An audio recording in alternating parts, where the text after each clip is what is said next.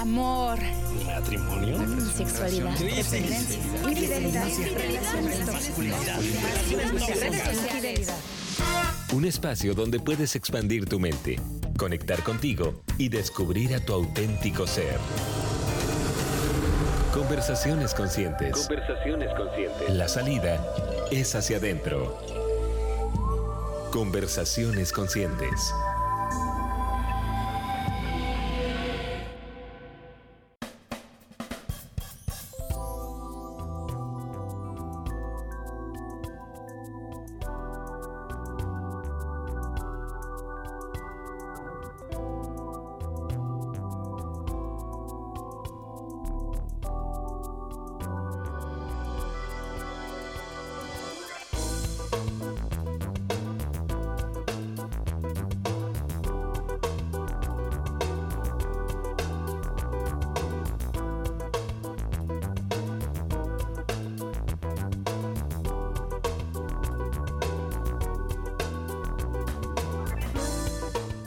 Hola, ¿qué tal? Muy buenas tardes. Bienvenidos a un programa más de Conversaciones Conscientes. Yo soy Lu Moreno y Carol González.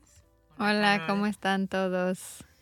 Pues muy bien por acá, disfrutando del calorzazo que nos trae nuestra hermosa ciudad. Bueno, tenemos un invitado padrísimo el día de hoy. Estamos súper contentas que vino por fin con nosotros. Un gran amigo. Un gran amigo de las dos.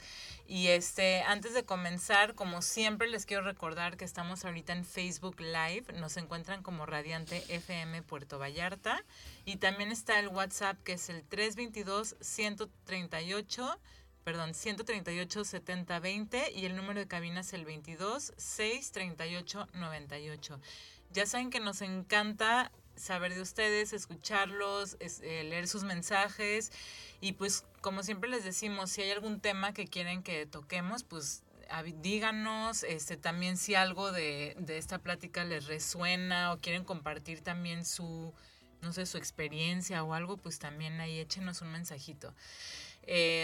Como ya les habíamos platicado anteriormente, el mes de septiembre es el mes de invitados que nos comparten su historia de vida. Entonces ya hemos tenido ahí, que han sido como 3 programas ya. Sí. 2 o 3, ya no me acuerdo. Y entonces, bueno, seguimos en el mes de septiembre y el día de hoy tenemos a Juan Ramón González. ¿Cómo estás, Juan? Hola, gracias por invitarme. No, pues gracias a ti por tomarte el tiempo y el espacio de estar aquí con nosotras hoy. Yo feliz, muchas gracias. Muy bien, pues Juan es gran amigo de las dos y conocemos un poco de su proceso de vida, pero pues queríamos que viniera y que nos compartiera, y porque sabemos que muchas veces nos sentimos solos, como si somos los únicos pasando por ciertos procesos o ciertas cosas, y pues está padre escuchar otras historias que te puedes relacionar y que pues no sé, como que puedes ver que otras personas están viviendo lo mismo que uno, ¿no? Y siento que es muy importante esa unión del ser humano Digo, yo recuerdo, Juan, si se puede y vamos a hablar de esto, en sus momentos, algunas pláticas contigo que tú nos contabas y nos platicabas, ¿no? O sea, de amistad, de estar ahí, como lo difícil que la llegaste a pasar en algunos momentos en tu proceso de, pues no sé, cómo le quieras llamar tú. Pues puede ser como el proceso en encontrar mi identidad, ¿no? Uh-huh. Digo, yo soy homosexual, se puede llamar de muchas maneras, homosexual, gay.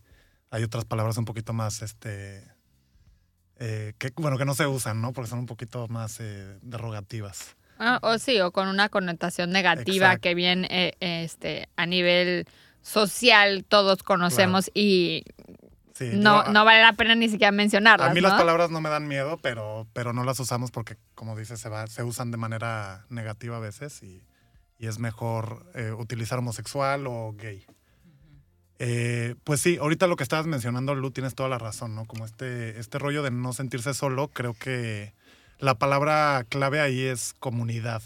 Encontrar comunidad, cualquiera que sea tu tema. Si es un tema sexual, si eres una mamá soltera, si eres una persona que sufrió algún tipo de abuso, encontrar una comunidad es lo que te ayuda a superar esos traumas y a como, o sea, moverte hacia adelante, ¿no? Y sentirte un poquito más entendido. Cuando, aunque sea una sola persona que te entienda tus rollos, eso te ayuda a avanzar. Y esa es una cosa que a mí me hace sentirme privilegiado, es el que tengo una comunidad padrísima de amigos y de familia. No vivo en Puerto Vallarta, pero específicamente aquí en Puerto Vallarta, que es donde crecí, es un lugar que considero que tiene una comunidad muy padre, ¿no? Y que la gente tiene una vibra bonita, sin importar qué tipo de rollos estés pasando. Sí, claro. Sí, me encanta cómo lo describes, Juan, o sea, esta comunidad que se crea, que yo creo que, bueno, por lo que he visto en tu proceso de vida y así, creo que la encontraste al principio en la Ciudad de México como de esta identidad, pues, de poder ya, pues, como lo decimos en la sociedad, ¿no? De salir del closet, o sea, como que ya de aceptarse a uno mismo y de poder ser quien eres, porque tal vez, no sé, igual nos puedes compartir como que por qué crees que fue cuando te fuiste para allá que sentiste como esta libertad de poder hacerlo, ¿por qué aquí no en Vallarta o no sé, algo así? Pues sí, igual y vale la pena que me vaya un poquito como más al principio. Sí, o sea, un pequeño paréntesis antes, o sea, soy una persona extremadamente privilegiada en cuanto a la familia que tengo, la comunidad y el contexto en el que crecí, Puerto Vallarta. Las oportunidades, ¿no? Exacto, las oportunidades que me dieron mis papás y que me han presentado la comunidad. Hasta, digo, no nos vamos a meter en esos temas, pero el ser una persona blanca te trae, aunque digamos que no, pero te trae privilegios, ¿no? Claro. Entonces, mi historia no es una historia triste, ni es una historia ejemplar de qué pasa al salir del closet o cuáles pueden ser tus experiencias de chico. Al contrario, creo que es una bastante suave, ¿no? Porque yo he tenido muchas cosas bonitas en mi vida que me han ayudado también a sobrellevar estos temas. Pero bueno, crecí en Puerto Vallarta Puerto Vallarta, aunque pudiéramos pensar que no, es un lugar muy conservador. Por ser Jalisco, por ser México, que es uno de los países católicos más grandes, hay muy poca información y hay muy poca conciencia sobre la diversidad. Puede ser de raza, puede ser de sexualidad. Entonces, aunque pensáramos que no, porque Puerto Vallarta específicamente es un destino turístico homosexual tan fuerte, toda la zona romántica, la gente asume que la gente es de mente abierta en Puerto Vallarta cuando no es el caso. No, digo, la realidad es que no. Uno que ha viajado, o sea, simplemente no sé, ahorita que mencionas eso, es como Vancouver. Vas a una ciudad como Vancouver, Nueva York, o sea, realmente ves la diversidad que hay, ¿no? Y la aceptación de la gente hacia eso, ¿no? O sea, es normal ver, no sé, asiáticos, hindús o homosexuales, o sea, de todo, pues. Sí, y por generaciones. Y aquí apenas nuestra generación, o sea, yo veo en la gente de mi edad que está empezando a tener hijos, ya empieza a verlo diferente y a educar diferente a sus hijos. Pero aquí la verdad es que estamos atrasadísimos en ese tema. Y también es el rollo de que no lo vemos, ¿no? O sea, es como un círculo vicioso entre que no lo vemos porque no se dejan ver y que no se... Bueno, no lo conocemos, ¿no? Sí, y la gente le tiene mucho miedo. O sea, es normal también que la gente le tenga miedo a lo que no ve. Bueno, entonces, total, regresando a la historia, aquí, pues al no verse mucho esto y a yo tener papás que son bastante conservadores, jamás supe ni siquiera qué era. Yo siempre supe que era diferente y creciendo en la escuela, pues tuve un bullying leve, pero sí me afectó bastante en donde los niños veían algo en mí que yo no me daba cuenta. O sea, los niños me empezaron a ver diferente antes de yo darme cuenta que era diferente. Entonces, obviamente, en algún punto capté que yo era diferente porque todo el mundo lo veía menos yo. Me empezaron a llamar gay, me empezaron a llamar pues, palabras como joto, en inglés fagot, en inglés, o sea, hay una lista de palabras interminables que se usan de manera negativa, ¿no? Ahora lo que hacemos ya en la comunidad es tomar, entre nosotros sí nos podemos llamar así, pero nadie más puede usar esas palabras porque es una manera de retomar, ¿no? Es como lo que hacen las mujeres con bitch. Entre mujeres se pueden llamar bitch, pero que alguien más te llame bitches. Sí, pues negativo. es que es como que desde dónde viene esa palabra, o sea, desde dónde viene esa energía dentro de esa palabra de que, como decías, ¿no? De chavito que te hacían bullying, probablemente venía de un espacio de odio o de no aceptación. O de querer, o sea, querer lastimar a otro, ¿no? Porque a lo mejor algo que tú estuvieras viviendo en tu casa te estaba lastimando y querías como desde esa forma, ¿no? Pero al final, como dices, todo es energía, ¿no? Como lo decimos. No, y los niños, para los niños es más fácil cuando ven un punto débil atacar o defenderse de esa manera. Y viene, como tú dices, puede venir de muchos lados, ¿no? Y también a veces los papás no se dan cuenta, pero los niños escuchan todo. Entonces, si eso es lo que estás escuchando en tu casa, eso es lo que escuchaba tu papá cuando iba a jugar fútbol con sus amigos, es un rollo cultural que se va heredando. Entonces, en algún punto tienes que tomar la decisión si continúas hacia la generación hacia abajo o si pones tú una pausa en el tipo de cosas que estás dejando que se digan en tu casa. Aunque se escucha muy casual, ¿no? Como, ay, pinches jotos, o ay, no seas pussy, ¿no? O, marica, este tipo de cosas.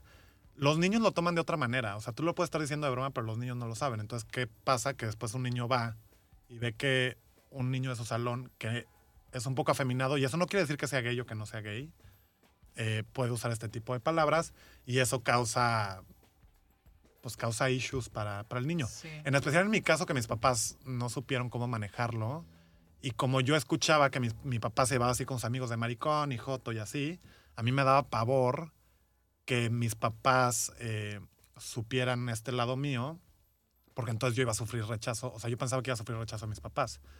No porque mis papás me fueran a rechazar, porque jamás me han rechazado, y mis papás saben que soy homosexual, jamás me rechazaron, pero eso es lo que te hace pensar cuando eres niño, ¿no? Cuando eres O con más la joven. facilidad que se toma esta palabra, ¿no? Como fuera de contexto y que la utilizan de esta forma como tan sencillamente. Y obviamente a ti, como tú que te identificabas con alguna de esas palabras o te iban diciendo, pues obviamente te mueve algo. Y me encanta que mencionas eso de empezar a tomar conciencia como padres desde la casa, que es responsabilidad de uno, ¿no? Como papás, de decir, a ver, o sea, sé que es en broma que están diciendo, más sin embargo, yo no permito este tipo de palabras porque no sabemos, ¿no? A quién podemos herir. Claro. Eso está muy padre. Y exponer a tus hijos a todo tipo de gente, ¿no? Digo, obviamente de una manera sana, pero sí exponer y que conozcan a todo tipo de gente, porque tener ese tipo de exposición te hace mucho más abierto. Que eso es lo que me ha pasado a mí ya más adulto. A mí, por ejemplo, me costaba trabajo entender cuando la gente se identificaba como trans. Se me hacía algo súper de miedo y complicado porque decía, si para mí fue tan difícil ser gay y aceptar y este rollo, digo, qué difícil. Entonces como que yo lo hacía eso o pensaba que eso dañaba mi batalla para que ser gay fuera más y más aceptado. Sentía que eso, siendo más complicado, la gente nos agrupaba y hacía más difícil este tema LGBT. En el segundo que me empecé a informar sobre el tema trans, que empecé a consumir este tipo de cine, televisión, libros, lo entendí perfectamente. O sea, y eso, ahí yo aprendí o entendí cómo la gente puede tenerle miedo tan cabrón a algo que, tanto miedo a algo que no conoce. Es tan sencillo como escuchar la historia de alguien más y darte cuenta de que todos somos humanos. Me encanta eso y me hizo acordarme de la primera vez. Digo, yo creo que no creo que he juzgado, a lo mejor sí he utilizado este tipo de palabras inconscientemente, sin saber que podría lastimar a alguien, pero me acuerdo de la primera vez que ves la película esa que salió hace unos años, la de Brokeback Mountain, que veías a los dos hombres enamorados y te das cuenta que ahí dices, es amor, o sea, realmente es lo mismo, ¿no? O sea, ya lo ves ahí tan real y dices, oye, pues no es nada distinto de lo que un hombre y una mujer puedan sentir y ver, ¿no? Y te das cuenta también que todos los comportamientos que son un poquito más extremos en la comunidad LGBT, como cuando la gente dice, sí, no tengo broncas con que sean gays, pero que no me tiren la onda. O todas estas historias de gente gay que hace cosas mal, y la gente se agarra de ahí, ¿no? Para defender su postura negativa hacia eso. Generalmente estos son son síntomas de gente que ha estado rechazada y rezagada y que es gente que le tiene también mucho resentimiento a la sociedad porque la sociedad nunca le ha dado una oportunidad. O sea, ahorita también he estado aprendiendo mucho, digo, y estamos hablando de muchos temas Digo, a la o a vez, lo pero- mejor también pensé, o sea, que en sus mismas casas fueron educados y programados de esta manera cuando ni siquiera se han dado la oportunidad de conocer, ¿no? Ujú. De decir como, no, pues yo un gay no es mi amigo porque, o sea, no sé, pensando en la mentalidad machista o algo así, que ni siquiera es como, ¿has tenido un amigo gay? O sea, ¿lo has intentado, no? O algo. Es miedo, o sea, yo lo entiendo porque lo veía de chico. Yo intentaba no llevarme con la gente que era claramente gay o abiertamente gay porque no quería que la demás gente me agrupara con ellos, ¿no? O dijeran, Juan es gay porque se lleva con un gay. Pero yo era porque yo específicamente quería alejarme lo más posible de esos para que todo el mundo pensara lo contrario, porque yo no quería que nadie se diera cuenta de que yo era gay. Aunque yo ni siquiera sabía, ¿no? Pero yo sabía que tenía atracción hacia los hombres. Pero sí, bueno, cerrando lo del tema trans, la verdad, a mí eso es lo que más me ha abierto los ojos y ha sido las cosas más fuertes en mi proceso, como tener ahora amigos trans. Acabo de filmar un videoclip que la protagonista es una chava trans y también he estado aprendiendo del rollo del servicio sexual en la comunidad trans porque hay tanta gente trans y que le llaman transvestis o que le llaman vestidas, les llaman de mucha manera en el rollo del servicio sexual. Es porque específicamente la comunidad trans no tiene oportunidades. No tiene oportunidades universitarias, no tiene oportunidades de trabajo, son los que mayor porcentaje tienen de rechazo social, o sea, que la familia los manda a volar, que los amigos los mandan a volar, porque es algo que la gente no entiende. O sea, no hay aceptación por ninguna La parte. única manera que tienen de hacer dinero es el trabajo sexual, porque es el único lugar donde van y se paran en un lugar y hacen dinero. Digo, otras personas tienen una estética, venden tacos o lo que sea, y nosotros asumimos que hay típico que el cortapelo es gay, ¿no? El chavo, el estilista o el cuate que te hace el pelo. En muchos casos eso viene históricamente porque ahí era donde había oportunidades para este tipo de gente. Entonces son cosas que nosotros vemos ya súper normales o las hacemos un estereotipo, pero tienen una razón histórica, ¿no? Qué interesante. Sí, me encanta cómo nos estás compartiendo esta parte de ti que despertó en querer también como que conocer otras personas, otras historias de otras personas, abrirte a todo esto, ¿no? Porque creo que sí fue una transición muy grande en tu vida que al principio tal vez estabas como muy cerrado a todo este mundo o puede ser a cualquier mundo de algo desconocido. Y luego ya como que algo cambia en ti y ya te empiezas a abrir a conocer otros mundos. Y yo tengo una pregunta de, o sea, ¿qué en ti, qué nace de ti para decir, o sea, ya basta de este encierro, de sentirme enclaustrado, atorado, no sé cómo te sentías, y ya decir ya no más y quiero ya, o sea, ser yo? No sé, como qué en tu vida sucedió que pudiste. Yo intenté tapar eso de muchas maneras, teniendo novias, actuando de cierta manera. O sea, me di cuenta que ciertas maneras que yo actuaba hacía que la gente pensara, la manera en la que bailaba o la manera en la que me relacionaba con mis amigas y me dejaba ir a completamente y era yo. Alguien llegaba y me decía, ay, joto, ay, gay, no, ¿sabes? Entonces, llegó a cierto punto y yo salí tarde, o sea, digo, relativamente tarde, a los 25 años, pero todo esto fue porque nunca me enamoré de una niña. Y aunque sí me atraían las niñas, era bastante confuso porque me atraía, para mí era una manera de tapar, una manera de sentirme normal, una manera de sentirme parte de, una manera así. Cuando yo tenía novia, la gente no me preguntaba si era gay. Cuando yo tenía novia, la gente tenía menos dudas. Pero yo siempre me acababa sintiendo culpable con estas chavas. Cuando teníamos relaciones me sentía culpable porque sentía algo muy abajo de mí que yo estaba diciendo que yo estaba mal, que estaba diciendo mentiras. Llegó un punto en el que la verdad llegué muy bajo en depresión. Tenía un año viviendo en la Ciudad de México. Estudié la universidad en Guadalajara. De ahí me fui a vivir a la Ciudad de México y al año de estar ahí llegué a un punto muy oscuro en el que decidí que iba a probar estar con un hombre. Antes de hacer eso, tenía un amigo que era muy amigo, que ese amigo tiene un hermano gay, y le platiqué. Y me dio, o sea, temblaba yo del miedo, y lo tomó tan normal que eso me dio como la confianza de, ok.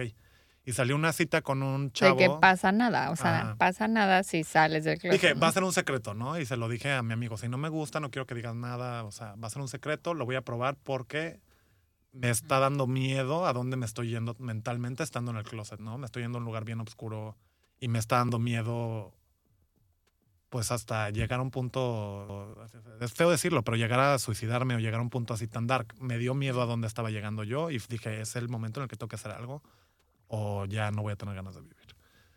Entonces se lo platiqué a este amigo, a Héctor, y Héctor me dijo que todo estaba bien.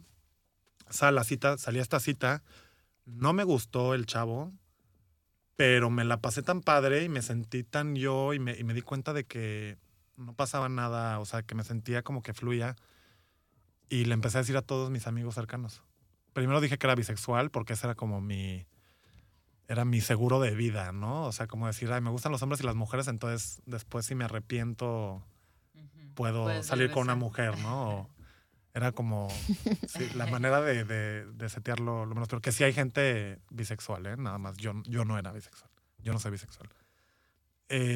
Y de ahí, una de mis segunda o tercera cita con alguien, conocí a un chavo del cual me enamoré. Al mes empezamos a andar y en cuanto empecé a andar, ese día decidí que le tenía que decir a mi familia y que tenía que decirle a todo el mundo porque no quería que mis papás se fueran a enterar por otra persona, porque no quería... O sea, sentía que le debía eso a mis papás. Que no... Y aparte que le debía eso a esta persona que me estaba haciendo tanto bien que no quería tener... Él estaba ya fuera del closet y no quería tener lo que estar escondiendo, ¿no? Hacerlo él pasar por eso se me hace muy injusto. Entonces se lo dije a mis papás... y la verdad fue un proceso muy difícil tanto para mí como para mis papás. Mis papás estuvieron bastante sorprendidos. No reaccionaron de la mejor manera. Fue algo bastante hiriente para mí y supongo que también para ellos, ¿no? De alguna otra manera.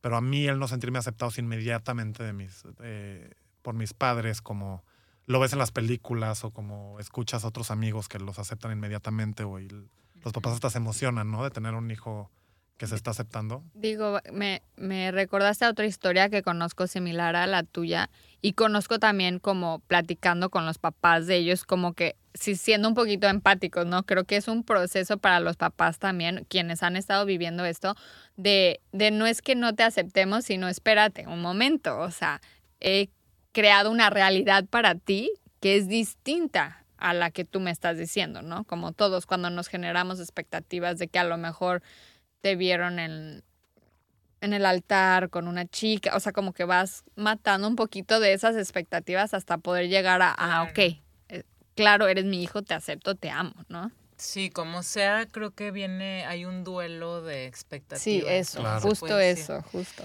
Oigan, vamos a ir a un pequeño corte, no se vayan, está buenísima la plática y regresamos con ustedes.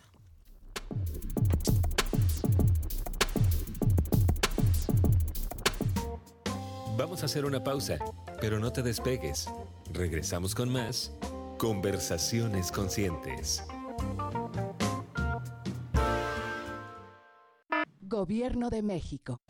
¿Y tú cómo te sientes? ¿Qué opinas del tema de hoy? Conversa con nosotros y exprésate a través de nuestras redes sociales. En Facebook, Radiante FM Puerto Vallarta.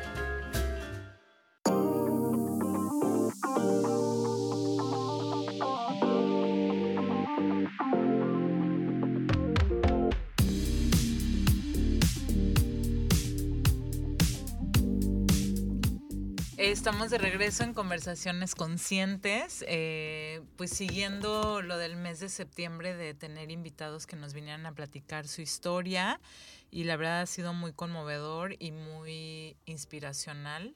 Sí existe esa palabra, Sí. ¿verdad? Sí, claro. Que luego inventamos palabras. Inspirador a lo mejor sería. Inspirador, ajá. Ha sido muy inspirador escuchar las historias y también ver cómo la gente se abre en el programa es súper hermoso y obviamente agradecemos mucho eso, Juan.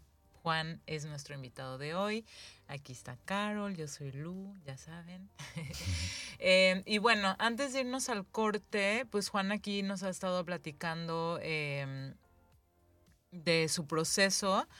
Y antes de irnos a corte estábamos platicando del tema de los papás, ¿no? O sea, de cuando Juan le platica a sus papás, pues... Pues cuando salí del closet con ellos y este proceso como de... Tanto yo es una época súper importante de como entenderme yo y encontrar cuál es mi identidad, tanto para ellos el shock de este tema, ¿no? Porque, digo, lo he escuchado de muchas maneras, pero una de las maneras en la que lo escuché fue que vino de la boca de mi mamá y también fue fuerte. Fue decir, es como si están matando a mi hijo y estoy teniendo que adoptar a uno nuevo. Wow. Que en ese momento, ahorita me da un poquito de risa, pero en ese momento fue medio fuerte. Como porque lo tienes que vivir a fuerza, o sea, no es algo que yo escogí. No, y ¿no? realmente sí estaba matando la identidad de alguien que Claro, tú habías creado, pero- que era una falsa identidad, ¿no? Pues más bien yo creo que estaba matando a mi mamá, la persona que ella asumía que yo era. Sí, Ah, ok. totalmente. Con la información que tenía. No tenía la información completa. Ni yo tenía la información completa. Y el tema es que mucha gente dice, es que el estilo de vida que escoges, pero yo nunca lo escogí. O sea, más bien yo escogí no ser yo para protegerme y por miedo, ¿no? Pero en algún momento te dejas ir y pues tienes que hacerlo. Y parte de lo que da miedo de salir del closet es saber que vas a lastimar a tus papás y saber que va a haber una ruptura en la familia y todos estos temas. Para algunas personas es más fácil que para otros. Conmigo, ahorita estoy muy bien con mis papás, pero sí fue un proceso de años. En especial con mi papá fueron 4 o 5 años que yo no me sentía cercano con él. Ahorita súper, súper bien, pero les tomó. Y todavía no hablamos de cualquier cosa. O sea, no hablo libremente con ellos. Yo tiendo a decirles las cosas como van porque no me gusta guardar las cosas, pero sé que hay temas que mejor no los toco porque puede ser un poquito... Como es una diferencia de opiniones innecesaria que yo me acabo lastimando porque no van a decir lo que yo quiero escuchar. Pero pues este rollo de aceptar, que estabas diciendo, Carol, antes del corte, sí partes a aceptar a los hijos, pero hay mucha gente que o sea, es que tienes que aceptar a tus hijos, pero hay gente que dice que lo acepta y no lo acepta en realidad. O sea, como que es, más bien lo tolera. Y tolerar no es lo correcto. O sea, porque cuando estás tolerando, estás asumiendo que hay algo que está mal. Aceptar es también tú soltar y es también una oportunidad para quien quiera que tiene que lidiar con alguien que está cambiando drásticamente. Aceptar es tú también dejar ir y las cosas son así y esta persona... No es que sea mi decisión, pero está decidiendo que así va a vivir su vida, va a vivir su verdad. Si amas a alguien, tienes que aceptar eso. Y ya, si la relación se rompe, si mis papás hubieran decidido que no me querían ya parte de la familia, que gracias a Dios no fue el caso, también tengo yo que aceptar eso, ¿no? Entonces, todas esas cosas, por lo menos en mi caso, yo llegué a ese punto, ¿no? El que yo dije, pues, que sea lo que tenga que ser. Pero sí es difícil para los papás, también yo veo ese punto. Claro. Ese punto. Creo que es soltar el control, ¿no? O sea, como decíamos, de las expectativas, ¿no? De lo que tus papás tenían para ti o que pensaban para ti, que pues y también saber que no lo que nosotros pensemos es lo mejor para ellos, porque la única verdad la tiene uno mismo, ¿no? Entonces... Y yo creo que cuando ves a alguien feliz, esa es una señal de que está tomando las decisiones correctas para sí mismo. Entonces yo creo que también eso ha ayudado a mis papás en su proceso, ha sido que ven que hay muchas broncas que tenía que ya no las tengo, ¿no? Y una de esas era mi inseguridad. Que digo, todavía tengo inseguridad y todavía tengo broncas, es parte de ser Somos humano. humanos. ser humano. Es un proceso y todo, digo. A mí lo que me ha ayudado muchísimo es ir a terapia, ¿no? En diferentes puntos de mi vida. Para las relaciones y para mi relación conmigo mismo y mi relación con mi familia ha sido algo indispensable que no podría dejarle de recomendar o sea, es más, yo tengo ahorita ya en mis perfiles de citas de como Tinder o esto, en todas tengo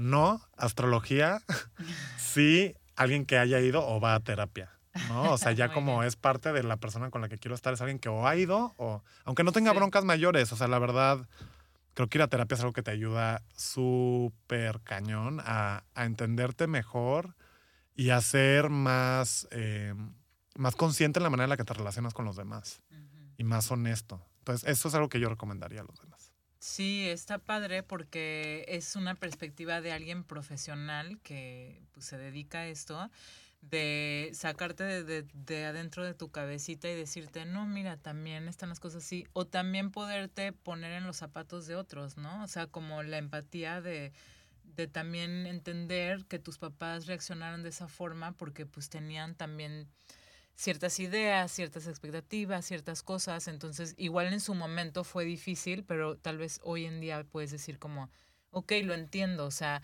ellos no se habían cuestionado ciertas cosas. Ellos habían seguido los mismos pasos de sus papás. Entonces tenían las mismas ideas, las mismas creencias. Pero pues, qué padre que tienen un hijo como tú que veniste a cambiarles todo y que, ¿no? Que Ahora sí que las enseñanzas, y yo quería preguntarte, ¿qué de este proceso que has vivido, o sea, cuáles son las enseñanzas más grandes con las que te quedas de todo este proceso que has llevado? Uf, una de las enseñanzas más grandes ha sido aceptar. Y así como estamos hablando ahorita de venir a abrirles la cabeza a mis papás, también aceptar que es el proceso de ellos y ellos lo hacen a su paso, ¿no? A mí me hubiera gustado que mis papás inmediatamente, ay, tengo un hijo gay, inmediatamente hubieran hecho, o sea, ¿sabes? Leído todos los libros al respecto y como hubieran entendido y así. Y la verdad es que van a un paso más lento de lo que me gustaría, pero también he aprendido a aceptar y eso ha mejorado mi relación con ellos. Con todo y esto, todo lo que ha pasado, mi relación es mucho mejor hoy a antes. Porque antes a lo mejor había menos broncas, pero era falso. Había muchas cosas abajo de la mesa. Y ahorita es una relación súper honesta, que es algo que me da mucha más tranquilidad. Esa es una enseñanza cañona. La otra también es la importancia de escarbarle a tu identidad y de experimentar y de no dejarte moldear por la sociedad y por tu contexto, sino al contrario, venir a romper tu contexto y que tu presencia haga cambios en los demás. Decir soy yo y que te valga madres, o sea, que te valga completamente qué opinen los demás. Es muy incómodo para la gente, pero si te ven feliz y no estás dañando a nadie, la gente empieza a absorber un poquito de eso. A mí me ha pasado, por ejemplo, en mi relación con Lu, hay tantas cosas que he aprendido también de Lu, de los cambios que ella ha hecho en su vida, ¿no? Entonces, de hecho, todo ha sido en los mismos años y ha sido, creo que, digo, también son tus 20s y la segunda mitad de tus 20s y el principio de los 30s creo que es una época de mucho cambio y de mucha Autoconocimiento, enseñanza. ¿no? Sí, o sea, creo que eso que mencionas es inspirador. Como me resuena muchísimo también en mi propio proceso de vida. Sobre todo como honrar tu verdad y para eso hay que saber conocerse, ¿no? Y como dices, ir a terapia es una herramienta para eso, hacerte preguntas, cuestionarte, entender toda la programación que traes, o sea, no dejar de conocerte a ti mismo y tener muy claro, creo que, ¿no? La claridad de quién eres tú y que siempre puedes como rediseñar tu vida o rehacer tu Claro, historia. claro, no Sí. tener miedo al cambio. Y hay miedo también, o sea, esa palabra va de la mano con todo lo que hemos platicado hoy. Miedo mío, miedo de mis papás, miedo mío, miedo. Y digo, y es un tema súper complejo. Pero el miedo viene del desconocimiento, o sea, el miedo viene de la falta de información. Entonces, eso es lo mejor que podemos hacer, es informarnos. Esa es otra cosa que creo que ha sido un aprendizaje, es no tener miedo a cambiar de opinión y a cambiar, a aprender cosas nuevas y a abrir mi cabeza a experiencias nuevas.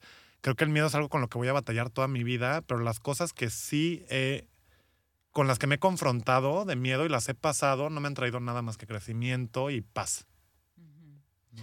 Sí, me encanta cómo todo lo que, estas enseñanzas que nos estás platicando van súper de la mano, o sea, desde la aceptación, porque la aceptación te hace, creo que te hace, como poder realmente ser quien eres y que no te importe lo que los otros van a decir, ¿no? O sea, si tú te aceptas a ti mismo, ya te tienes a ti mismo y de alguna forma, aunque tal vez en un momento muy oscuro no lo creas, pero sí va a haber aceptación de los demás también. O sea, eso es externo y es lo que compartíamos ahorita en el corte, ¿no? De que Juan nos compartía que él tenía pues mucho miedo, ¿no? Y también lo compartí en el programa, pues de salir del closet y de no ser aceptado por ciertos amigos o ciertas personas. También que les compartía que en mi experiencia, cuando dejé de tomar, yo le hablé a Carol y le dije, es que voy a perder a todos mis amigos. O sea, entonces es ese miedo del que ahorita estás hablando, que estamos cargando de cambio. que, sí, o sea, que realmente cuando nos aceptamos y nos amamos, es como, creo que ese miedo se resbala y solitas las personas que tienen que estar van a estar. Sí, además ya estás como mucho más empoderado de decir, a ver, espérate, yo ni siquiera me quiero juntar contigo porque mi vida y mis límites y ya, o sea, soy mucho más buena vibra así que estar juntándome. O sea, ya ese miedo se desvanece. A mí también me ha pasado que Sí. sueltas a alguien y dices, ay, que me dejó ¿De espacio qué para va? dedicarle a gente Ajá. que Sí. me late mucho más. Pero sí, el miedo es cañón, pero no podemos tener, bueno, yo creo que no podemos tener miedo al cambio. Y algo que también he aprendido en terapia es que sentimos a veces cuando estamos en un momento de estos de que sentimos que tenemos que tomar una decisión o tiene que haber un cambio para poder seguirnos moviendo hacia el frente, nos sentimos como un poquito saturados de tanto, sentimos que tenemos muchísimos problemas, ¿no? Por todos lados. En terapia he aprendido que generalmente no tienes muchos problemas, tienes muchos síntomas de 1, 2, 3 problemas. Y en el momento en el que vas a terapia o hay muchas otras cosas que puedes hacer, pero en el momento en el que te empiezas a fijar en ti mismo y empiezas a ver las cosas a la cara y a intentarlas solucionar de una manera sana y de una manera que te haga sentir mejor, se vuelve un efecto dominó. Empiezas con un problema o con un tema que empiezas a querer sanar, que puede ser como que ya no te gusta tomar, ¿no? Ya no te gusta lo que te está haciendo sentir cuando tomas o la cruda. Entonces dejas de hacer eso y se vuelve un dominó a diferentes cosas. Empiezas a comer Totalmente. mejor, empiezas a hacer ejercicio, o sea... Empiezas a conocer gente nueva que no toma, que te lleva a otro lugar, ¿no? O sea, Sí. todo Claro, eso. o tú siento que de ahí también descubriste, por ejemplo, tu amor a los animales. O sea, nunca en la vida Luz se hubiera parado a recoger un perrito vagabundo y ahora ahorita es un tengo zoológico. Sí. Para mí fue... O sea, yo me di cuenta en terapia que fue tal mi euforia cuando me acepté y cuando salí del closet y le empecé a decir a todo el mundo que yo sentí que ya se había solucionado todo, porque ya salí del closet, ya no estoy en el closet, ya lo solucioné. Todo lo que me lastimé a mí mismo y me lastimó la sociedad, nunca lo volteé a ver, lo guardé, ya, ahí se va al baúl. Y pues obviamente lo que pasó con el tiempo fue que se empezaron a escurrir las cosas hacia afuera del baúl, ¿no? Que fue como de, a ver, no has volteado a ver, o sea, ¿qué pasó aquí, no? ¿Qué pasó con todas estas cosas que hiciste, dijiste? ¿Qué pasó con las cosas que te hicieron o te dijeron? Con todo el bullying que te hicieron de chico, todo el rechazo que sentiste. Y terapia me ha ayudado a encontrar ese balance. Digo, si puedo ser empática con tu proceso, cuando yo he llegado a sentir incertidumbre, o sea, que pueda ser por alguna decisión que tenga que tomar de 1 mes o de 2 meses, o sea, realmente la incertidumbre te vuelve loco. No puedo imaginar, o soy bastante empática, como vivir con eso por tantos años, ¿no? En el que sí soy, no soy, no quiero ser, lo tapo. O sea, es una incertidumbre tremenda con la que viviste por muchos años. Es que yo creo que a veces la gente que no experimenta un tema de identidad específicamente, bueno, que no experimenta un tema de identidad específicamente, es que es un problema, es algo que se ve chiquito desde fuera, o es una sola cosa. Lo que pasa es que en tu cabeza se vuelve gigante. Ese para mí es lo que a veces la gente no lo ve, que son tantos años que es una ruedita, una ratita que sigue dando vueltas en tu cabeza, sigue y se va volviendo grande, ¿no?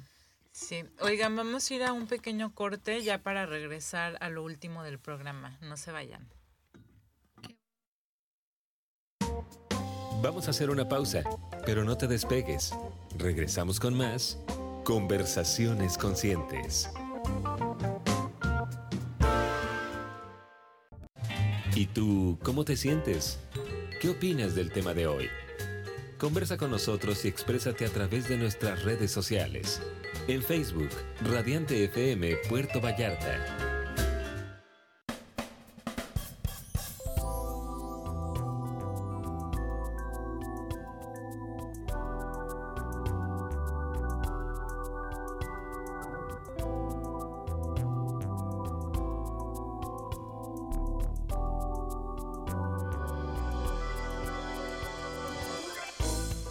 Estamos de regreso en Conversaciones Conscientes y bueno, ya con los últimos minutitos del programa. Juan, ha sido en serio un honor tenerte aquí y que te hayas abierto de esta forma con nosotros, con todos los radioescuchas, platicarnos tu historia, tu proceso. Es súper inspirador y sé que por lo menos una persona o más se pueden sentir pues reflejados en tu historia y que los empoderes, ¿no? Y es lo que intentamos también, ¿no? Que seguro escuchaste algo, alguien escuchó algo y fue como, sí, eso es lo que tenía que escuchar hoy. Y creo que eso es lo que... De eso se trata, de ¿no? eso se Por eso trata. estamos aquí. No, Sí. muchas gracias por invitarme. Y sí, yo creo que esa es la única, a quien sea que nos esté escuchando, es lo único que me gustaría decirles es, si ven a alguien que ustedes crean que es gay o que es diferente, pensemos en que pueden estar sufriendo y hacer un comentario negativo o cuestionándolos o que nada más por chismosos queramos saber, no sabes lo que le puede generar a esa persona. Entonces, al contrario, intentemos generar confianza y que la gente se pueda abrir y apoyar que la gente sea como quiere ser, en lugar de estar intentando que todos seamos iguales. Digo, y eso va hacia todos los comentarios negativos que podamos hacer hacia las personas, como positivo, como negativo. O sea, no sé, se me vino a la mente que en el yoga te enseñan muchísimo, como la gente va mucho a yoga, como realmente a recibir amor y contacto físico, de que a lo mejor estás muy solo en tu vida y ahí llega la maestra de yoga y nada más te apapacha poquito, o sea, y realmente estás recibiendo tanto de ese momento, ¿no? Todo lo que digamos positivo o negativo. Sí, sí, hay que estar abiertos a conocer al otro, ¿no? O sea, tal vez pensamos que ya conocemos a las personas que están alrededor de nosotros, pero pues hay que estar abiertos y muy abiertos a aceptar. Creo que eso es súper importante. Ahorita me resuena que el programa se llama Conversaciones Conscientes, ¿no? Y es este tema de conciencia. A veces es bien fácil movernos con la vida pretendiendo que no tenemos ciertos privilegios económicos, de oportunidades, y nada más dejamos que la gente sea afectada por nuestro paso alrededor de ellos sin pensar en los demás. Entonces, nada más eso, no es muy complicado, es pensemos en los demás y pensemos en qué puede estar pasando a la demás gente. Si podemos ayudarlos, ayudemos. Si no podemos ayudar, no perjudiquemos. Exacto, sí. Sí, y también, pues, conocer como lo que Juan nos compartía, ¿no? De que él empezó a indagar en diferentes temas de los que le daban miedo. Tal vez, pues, cuestiónate a ti mismo qué son las cosas que te dan mucho miedo y tal vez empieza a indagar un poquito, a leer un poquito de eso, de cosas que te Informarte. muevan, de cosas que te mueven en la sociedad. Pues infórmate y eso te va a cambiar la perspectiva de muchas cosas. Sí, yo creo que no importa lo que pase, cuando sientes que tienes broncas o estás pasando por algo, lo que quiera que sea, broncas familiares, salud, lo que sea. Algo que le aprendí a Lu es el poder de escribir las cosas, ¿no? Y de cuando sientes que estás muy nublado, agarrar y hacer una lista de las cosas y ver, ok, ¿qué de esto puedo solucionar? Y de verdad, se ve como algo gigantesco tal vez tu lista, pero empiezas a ir una por una y te ayuda a aclarar tu mente y te va a ayudar a solucionar algo y avanzar un poquito. esa es la manera en la que yo lo he hecho, ¿no? Yo voy viendo cuál es mi peor problema y por ahí me voy. Y eso los últimos años, la verdad, me ha ayudado a que me sienta más tranquilo y más contento y más yo. Y vayan a terapia. Sí. Se los recomendamos mucho los Vamos a hacer tres. unas playeras que dicen vayan a terapia, las pueden comprar en mi Instagram. Sí, Muchas la verdad, gracias a todos en cabina, Juan Carlos, Lu. Gracias. Gracias a ustedes, Carol. gracias por invitarme. Gracias, Cuando quieran, Juan. yo aquí me vengo a cotorrear con ustedes. Sí, nosotros felices. Muchas gracias a todos los que nos escucharon. Ya saben que todos los martes a las 6 de la tarde estamos aquí con ustedes en Conversaciones Conscientes. Y por favor escríbanos si hay algún tema que quieren que platiquemos y que no lo hemos hablado, o que tal vez ya lo hablamos y quieren que otra vez nos metamos en ese tema. Nosotras felices. Muchísimas gracias a todos y pues nos vemos el próximo martes.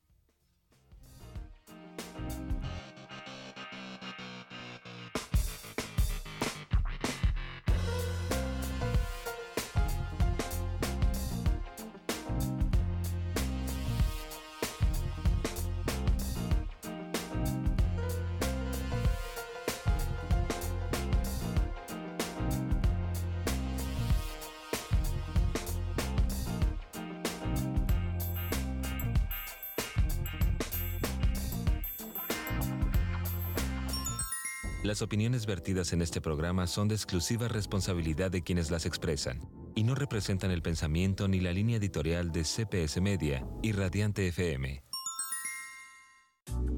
Hemos llegado al final de este espacio de reflexión, pero te esperamos la próxima semana a la misma hora para seguir descubriendo el camino de la plenitud a través de la conciencia. Recuerda, la salida es hacia adentro. La salida es hacia adentro. Conversaciones conscientes.